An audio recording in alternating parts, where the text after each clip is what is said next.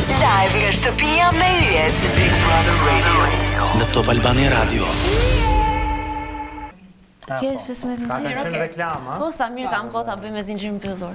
Okej, do të çojmë besë sekondat kur Po, do rifillojmë edhe. Do na shtillosh pak më shumë të pjesën e ideve projekteve? Po, çfarë do të kishte qejf? Çfarë do të kishte qejf? Çfarë përqend ty të bësh më shumë ti? Se mund të kesh një emision, po ku do ta kanalizosh? Se mos harrojmë të vish në wake up kur të dalë. Po, se më na thua ajo pastaj edhe.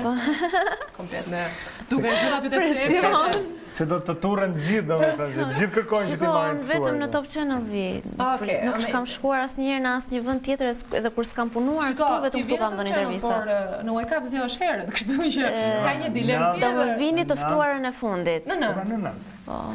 Hajde tani, mos e shumë. Po më thoje për linjat unë thjesht kam ngrënë nga stresi. Nuk është se kam ruajtur linjën. A ka dhe 50 sekonda? Vazhdojmë këtë orën të këtë. Okej. Shumë mirë. Do futesh që bëj prezantimin e çfarë ndodh për radion, edhe. Se mund ta themi në herë dhe rrugës, se dikush për shembull I bashkohet intervistës nga Mesi, që të kuptojnë se çfarë po dëgjojnë, edhe jemi me Deamishel kështu. Okej, mirë. Pra kur të mbarojnë këto sekondat, unë hyj më një herë? Po. Okej. Se mbas zeros, jepi edhe një sekondë tjetër dhe futesh pastaj.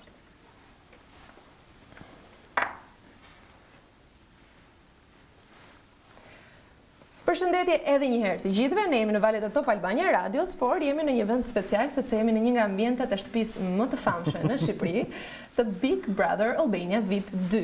Dhe ndoshta për ata që nuk kanë qenë në makina, po nuk e kanë patur ata aplikacionin e Digitalbit ose të Top Albania Radios, nuk e dinë se kë kemi të ftuar, ne kemi Deamishel Hoxha. Na tregoi për rrugtimin e saj këtu në Big Brother dhe donim që të vazhdonim edhe një herë atë pjesën e. Pra Dea tha që dëshira e saj do të ishte një punë në Top Channel. Po nëse do ta kishe këtë mundësi. Tek financa, tek burime njerëzore, kudo. Çfarë konkretisht do të bëj? Skenografe. Pse jo, me Baçin. Okej, ti arkitekt, shi e ke. Po pra, prandaj po them. Unë kam qenë te diell para se të vija këtu, po doja të kisha një program timin sa do të vogël. Pra ta krijoje vetë, që t'ishe dhe ti autore? Po, unë kam plot ide, po edhe në qoftë se do më jepni diçka, nuk do thej asnjëherë jo, nuk mërzitem. Ide për shembull që ke. Diçka që realisht do të pëlqente ta bëje. Besoj ke ide sa të duash. Po, mua më pëlqejnë dy gjëra shumë. Pëlqejnë shumë emisionet me udhëtime. Do doja që të kisha një emision që të isha duke udhëtuar vetë, ndoshta me një rolo siç e kemi pasur këtu. Okej. Se do ishte më spontane, do isha më në lëvizje dhe jam më mirë kur jam pak më e shkrirur. Janë këto formatet ku duhet bësh një udhëtim me buxhete të kufizuar. Po, për ato gjëra vdesun. Për sfida, për. Po, ekstreme se ke, ku diun me 5000 lekë në ditë domethënë, Deamishel, edhe si do mbaj veten. Edhe të takoj njerëz të ndryshëm të flas. Në xhungël për shkak. Okej, dhe kjo mund të ishte. Çfarë do ushqiem tani në xhungël? Ua vdes për këtë emision vërtet janë shumë bukur. Të takoja njerëz, do të më pëlqejnë këto emisionet që ke janë më të prekshme, jo shumë standarde. Jashtë studiove domethënë. Po, ose në studio diçka që ti ishte argëtuese me lojra, me të ftuar, me bukur.